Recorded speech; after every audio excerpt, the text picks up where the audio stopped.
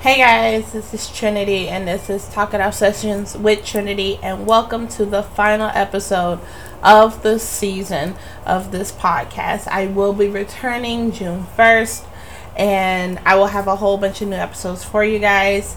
I am recording this the day of, so this will be posted as soon as I'm done with this. So I want you guys to get settled in, sit down, take a drink or whatever, and get comfortable, alright? And we're just going to kind of, what the better word for it be, bond? I don't know.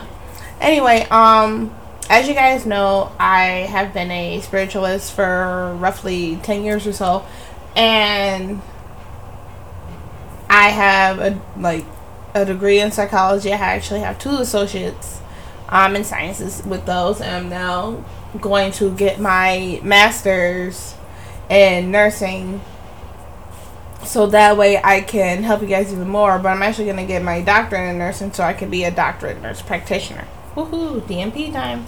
And the specialty I'm choosing is psych. As you guys know, I love to combine spirituality and psychology, because if you read my description, I use both of those to bridge the gap between mental health and spirituality. You cannot have one without the other. And a lot of people think that they are 2 separate things, and it's honestly not. If you get your chart read, you can honestly identify, like if you get your astrology chart read, your natal chart, your birth chart, if you get that read, you can easily identify certain subconscious, unconscious, even like familial or societal factors that impact your life. It is just a star map of the potential that you have, like basically of your life, and what are the significant things. Now, in terms of what happens in reality, that is also heavily influential, but 9 times out of 10 it is in your chart prior to you even coming into contact with those things, because a lot of our lives are built on a cycle. If you notice our geometric shapes, and even the way we look at time, and the way we act, the way that things are going on in the world. We had a pandemic, and we had like the Spanish flu, and astrologers were looking into that. Now we do have a lot of tarot readers and astrologers or whatever due to the fact of TikTok, but on the upside, TikTok has brought in a lot of things that were unclear to the standard person. No matter what you might believe about current spiritual practices, it was always the occult. It was something always very taboo, and no one ever spoke about it. And it is up to you to use your discernment to know what is real and what is not, and research appropriately. The other part of it is that you cannot allow spirituality to let you ignore your psychological and environmental influences, if you know what I mean. Meaning, just because you hear about a reading on TikTok about you and or Aries or Aquarius or whatever, just because you hear about that on TikTok doesn't mean that it again applies to you. Everyone has their own each individual situation. That's why getting personals are so important. You could have psychological and environmental influences that does not allow that reading to apply to you. Meaning, if you're in an abusive relationship, like basically if you're in an abusive relationship and you run into a reading that says, oh my god, this person loves you, they love you, they never want to let you go, and blah blah blah, then please tell me how that makes sense. Because the person who is trauma bonded or have been brainwashed, excuse me, by this person, they will think that is love. They will think that this is a person that is for them. And this is where we start talking about karma and karmic cycles and things like that. Karma is just the thing, that the lesson that you were supposed to learn in the previous life back it, like the lesson that you were supposed to learn in the previous life has now manifested in this one, and now you got to learn the lesson all over again. And people's views on karma are very different. There are some practices that believe karma does not accumulate until after you die, and then it's weighed. And I do believe that's like Hinduism, Buddhism, I can't remember which. Some people believe that, like, they believe that karma is accumulated over a time, but not, it's not instant. It's accumulated over your life and then weighed after you die, and then you are judged. Similar to what Christians believe as, like, oh, the good that you do, if you live by this fucking book, you're gonna go to heaven. It's the same concept, but not as abusive. You know what I mean? So, and it's the same with starseeds. It's the same with certain aspects of spirituality and chart reading and astrology. Now, in terms of karma, where do you begin? We covered this early on, but I'll touch back on it. It depends on where do you feel like you're at in life. Therapy can help this, but I know therapy is also expensive. So if you need help identifying things, getting your chart read is probably way cheaper than seeing a therapist. I don't know why I'm yawning so much. Oh my god, I'm sorry, y'all. But it will help you. The chart will help you identify certain things that you may have missed or ignored, and going to therapy just kind of helps you through it. Getting your natal chart, your birth chart read, helps you identify it a little bit better, especially if you're poor or not financially well off. However, you do have to be careful which reading you go reader. Excuse me, that you go to. Now, and again, in order to start this healing, you have to identify it. Identify the problem.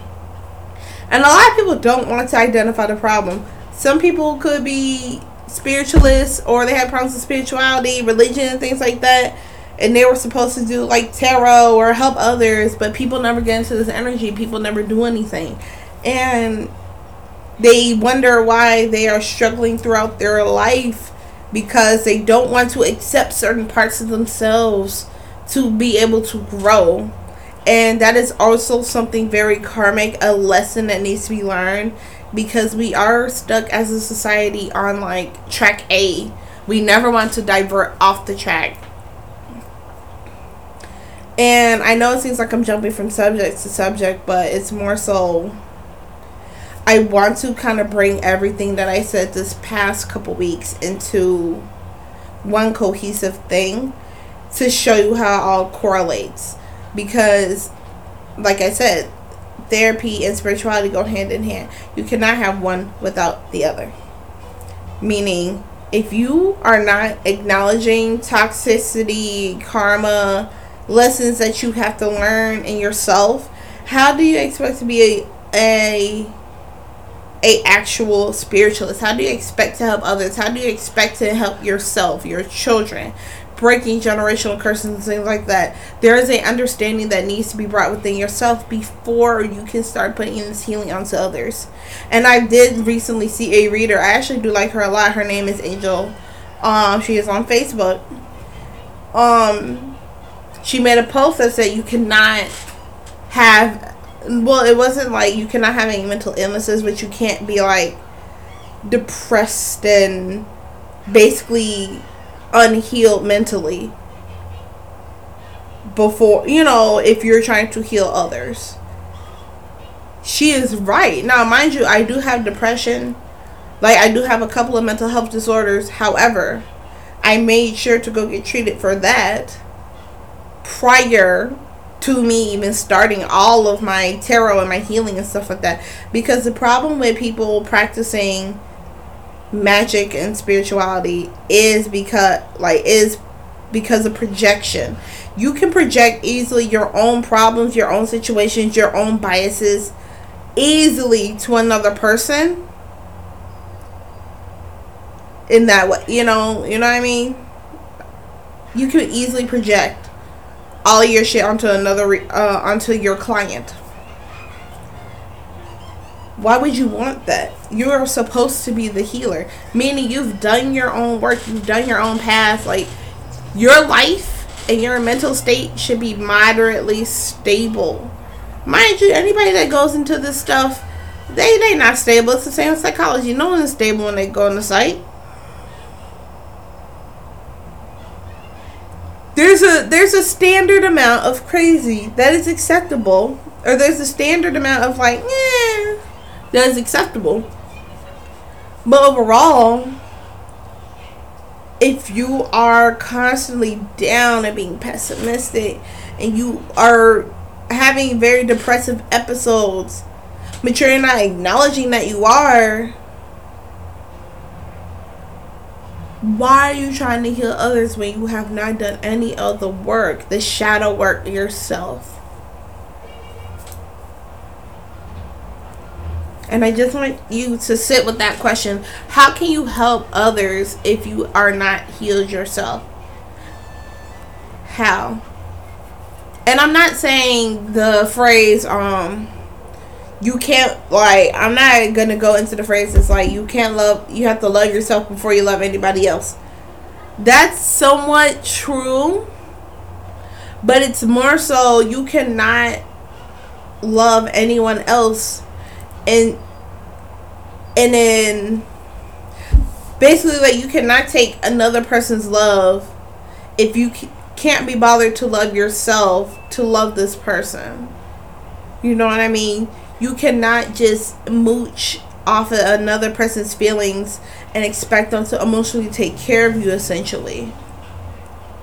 You have to love yourself enough to be able to love another person. Because it cannot be one-sided, essentially. It cannot be one-sided. You cannot allow another person to pour and pour and pour and pour into you, and you're just taking. It is a give and take with emotions. And if you are just taking, being an energy vampire, essentially, being like, oh, I'm so sad, oh, I'm so depressed. And even your person could be trying to help you. That's the thing. They could be trying to help you, and you're still just taking.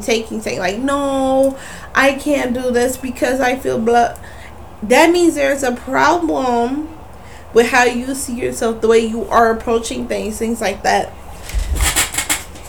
So there is a little bit of truth to when they say you cannot love anyone else until you love yourself. There's a level of self-preservation, self-love, self-appreciation that you have to have for yourself, enough to be able to share the little bit of love that you have. You don't have to have a lot of love for yourself. I'm not saying you have to be like totally in love with yourself and stuff like that. No, but it has to be more than enough for somebody to feel like they are not over giving into you. And it's vice versa. It is the same thing. You shouldn't be around someone that is taking and not improving but taking and things like that. A lot of people don't realize it. I have no idea why I'm yawning so much. A lot of people don't realize that when you are in a relationship where there's a lot of taking, but you're so used to giving, and you're so used to being in a low threshold or a lower threshold of like self-love, you become susceptible to be like, this is all I can give, so why not give it all? I can't do anything else. But there's always some sort of that you can. But like I said, this is why you do need to love yourself. And I'll make a separate podcast about this. But that is just like one aspect of healing that needs to be done before you can start healing others, before you can start loving others deeply, before you can become what is emotionally stable. And some of that has to do with issues that stem from when you were a child, and people just simply do not want to acknowledge that part because it is a very painful thing. You could have blocked it out, but it is a very painful thing to go back to your childhood, to realize someone hurt you, to realize somebody did not love you the way you thought, to realize that your parents or somebody that you've seen in your life as a positive role model did not give you the stability that you needed to actually love yourself appropriately. And that's okay. And I'm saying that's okay is because it's a very hard thing to come to terms with, which is why I always suggest therapy in tandem with getting card read. But in terms of being a spiritualist and being a healer yourself, listeners, you have to acknowledge that there are deep-seated things that you have to fix before you can start manifesting and projecting your thoughts out into the world and things like that. You know what I mean? So I'm gonna get out of here. This episode was very, very moderately short. I am gonna touch on this entire subject in different episodes in the second season. We're gonna start focusing more on like deeper healing and stuff like that, deeper acknowledgement. I'm going to be holding a few classes, and it'll be $20 a person, and we will acknowledge all of this pain and stuff like that. And I hope to see you guys there. The classes will not start until June. It's a little bit more planning. They will be held via Zoom, but I do want to start touching people's hearts and feelings and mindsets, changing their mindsets in this aspect of healing, to do magic, to do spiritual work, to heal others, even if you're not doing magic, doing like being a nurse and stuff like that, So I hope you guys enjoyed this final episode. We touched on basically everything that we went over in the season. I did not get to the Russia-Ukraine stuff. I do believe that there's something not right about me doing it, so I will not. However, I do want us to, as the world becomes more crazy, I do want to start focusing on healing my listeners, activating their healing, putting little bugs in your ears so that way, you know how to go and ask for help or get a chart reading or something like that, okay? So I'm gonna get out of here. I will post this as soon as I'm done, but I do love you guys so very much. Please follow me on Spotify, Amazon Music, RSS, any other platform that you find me on. Please follow me. I am on Facebook, Instagram, and YouTube with the username Trinity's Intuitive Light and Tarot, and I hope to see you guys in the second season. I love y'all. See you later.